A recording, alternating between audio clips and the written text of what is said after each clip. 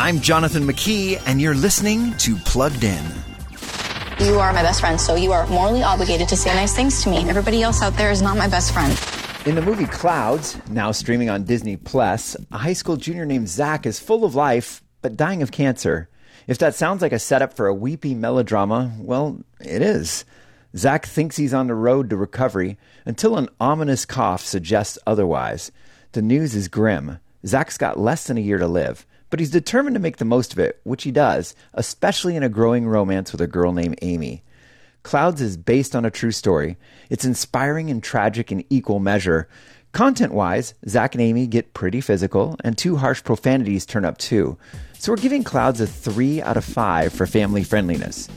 Before you rent, stream, or buy, visit pluggedin.com/radio. I'm Jonathan McKee for Focus on the Family's Plugged In.